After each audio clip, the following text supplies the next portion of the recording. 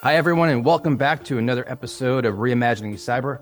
Rob here with Stan, and we're going to discuss a new area, which we haven't covered in the past. So we always talk about, more of a focus on how we implement security controls, different approaches to that. We definitely cover regulations, as we've done many times in the past, and what you really kind of need to be, on the lookout for, if you will. But one of the things we haven't done is we've never really spoken to someone who actually focuses on the IT audit side of the equation. And I think that's part of, a piece that we need to bring forward. And that's going to be part of our conversation today. And having a really good IT security auditor is so critical because they're the ones assessing your security controls and how effective they are, monitoring whether or not you're being compliant to the regulations that matter in the organization. And I've been on the other side of this. And many times that can be a very effective driver when you get those findings that help get you the funding you need to be able to become compliant. And so it is a very important role. And I think it's great that we're going to have a guest on to talk about it. So Stan, who do we have joining us today? Rob, our guest today is Veronica Rose, a distinguished member of the IT risk assurance community in Africa. Veronica brings a wealth of experience in shaping risk-based information security audit programs and imparting knowledge on cybersecurity and data privacy in various organizations. Not only is she an accomplished professional in her field, but she's also a celebrated author on Amazon, having published over 10 career-oriented books, including children's books focused on cybersecurity. Additionally, Veronica plays a vital role as a board director at the One in Tech Foundation and mentors emerging IT audit professionals globally. Veronica, it's a real pleasure to have you on the show. Before we get into our discussion, would you like to share anything else about your remarkable journey with our listeners? I think you've pretty much given a big introduction about me. And I think I'll appreciate if you'll be introducing me almost all the time. Well, Veronica, So you recently published an article sharing your thoughts on what IT audit professionals should be focusing on in 24. And, let's break down each of those objectives that you mentioned. And let's start with upskilling. What should auditors really focus on as far as upskilling their capabilities and skills starting this year? So as we all know, the IT environment is evolving. The IT audit environment is evolving. And so are the controls as well. So we cannot say that the auditor who audited systems a couple of years ago should be the same auditor using the same skills to audit systems and applications that are in today's world. So the IT audit environment evolves. So should the roles evolve, the approach to how we audit systems evolve. That's why I encourage the auditors as we get into 2024, looking to do an app inventory. An app inventory here, I mean your own personal skill inventory. Which skills do you have? Which skills don't you have? Which skills do you want to improve on? Same thing, the way you look at your phone and you have all the applications on your phone. But then do you use all those applications or what do you use them for? Or have you updated them? Have you upgraded them? So same approach. So I encourage IT auditors to not just come into the IT environment, but look at which skills you need, which skills are in high demand. We have emerging technologies that are coming up. How are you able to ensure that you can audit emerging technology with the knowledge you have and the new skills you're acquiring?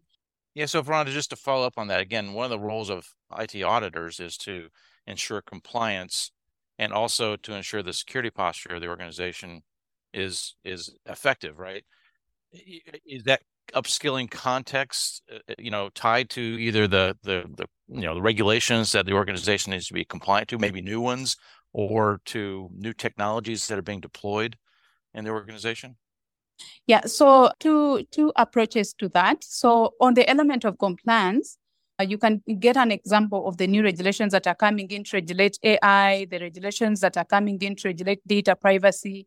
So as these new regulations come in, also IT auditors have to know how do we approach auditing an entity that is GDPR compliant? How do we audit an environment that is leveraging emerging technologies and other Internet of Things tools? So that is one approach of looking at it.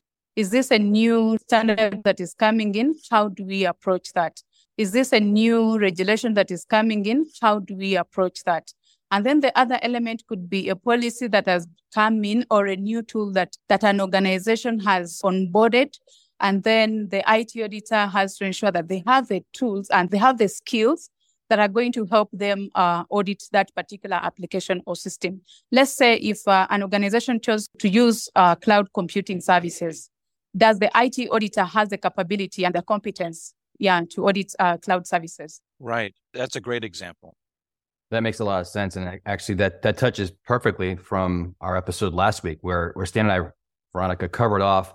We focused on the top 5, if you will, major changes going into the 2024 as it relates to new regulations, privacy being a key part of it, the EU Cyber Resiliency Act, AI are all elements. So I think that upskilling that you're talking about is critical. Now, another key objective that you called out as part of, again, 2024's focus on how you really kind of elevate the next level of stay on top of things from an IT audit perspective is engaging in professional communities. So you talk about that, kind of maybe you can share with our listeners, some examples of good communities for the IT auditors to actually make sure that they're being part of, they're collaborating, they're networking with.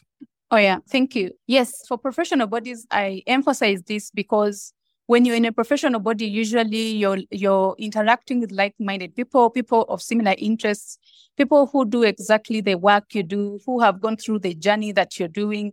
So myself, currently I'm affiliated to 2 professional bodies, and one is the NACD, the National Association for Corporate Directors, and then the ISACA professional community.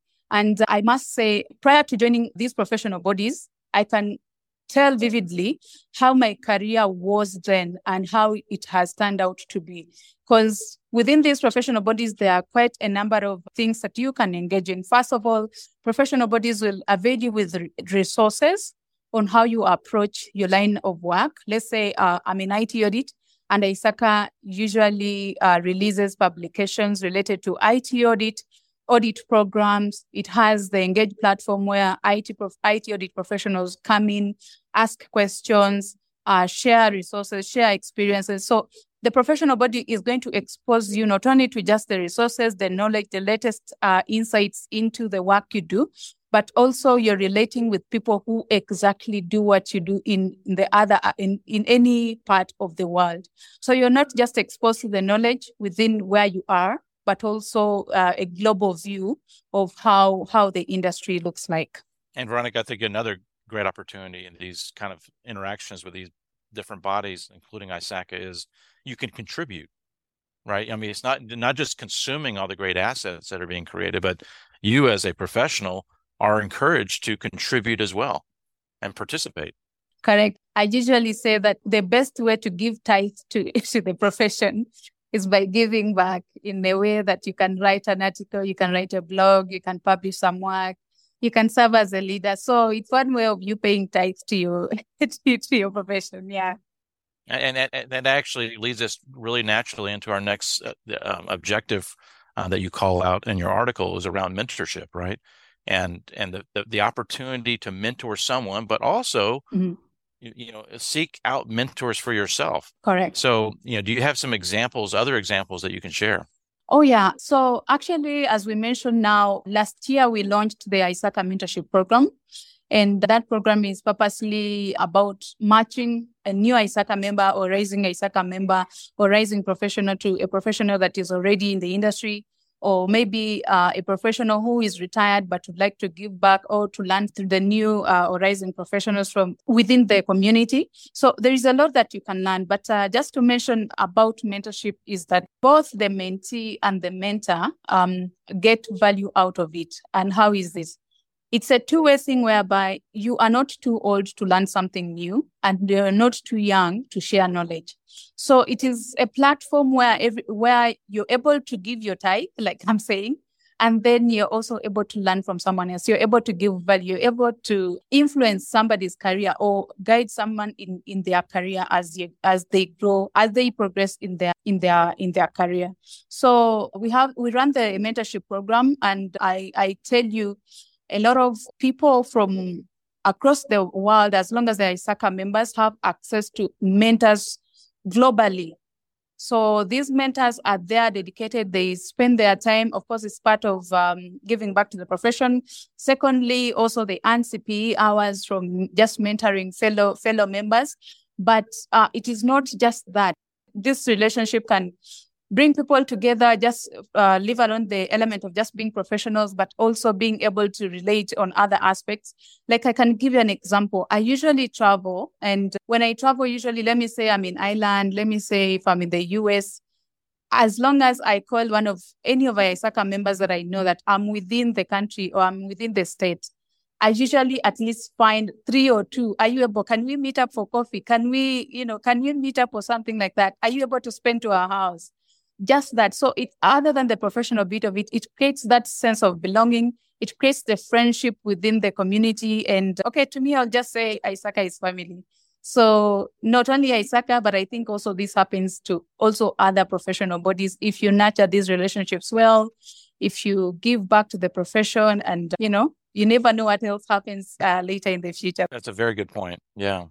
It is a good point. I've seen great, I think, from ISACA, to your point, global community. I mean, it just seems like, I feel like I'm on LinkedIn all the time and seeing people across ISACA globally getting together. And it's just, a great sense of, again, sharing with one another. And as you said, it's easy enough to reach out and you're very likely able to meet up with them wherever you may be traveling, right? Another area that you really focused on, which I think is critically important, and I think it's also a lesson learned for everyone globally, again, that came out of the pandemic, which is all about focusing on well-being, right? And again, you emphasize that as a key attribute to ensure you're really focused on going into the new year. Maybe you could share some of the things that you kind of really invested in yourself with that helps your well-being. Audit is a demanding job. It is a job that demands a lot of thinking, intellectual thinking. You need to creatively think and also actively think as you carry out the processes, the test work that we do, engaging the clients. You need the emotional intelligence.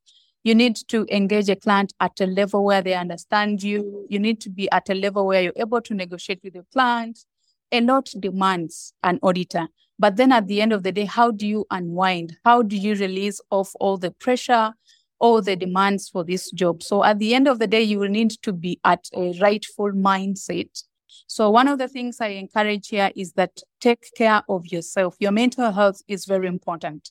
Find time to exercise. Find an activity that helps you unplug so that you're in the stillness. You're releasing off the pressure for you to be able next time when you're engaging a client or on an engagement, your whole self is within the moment.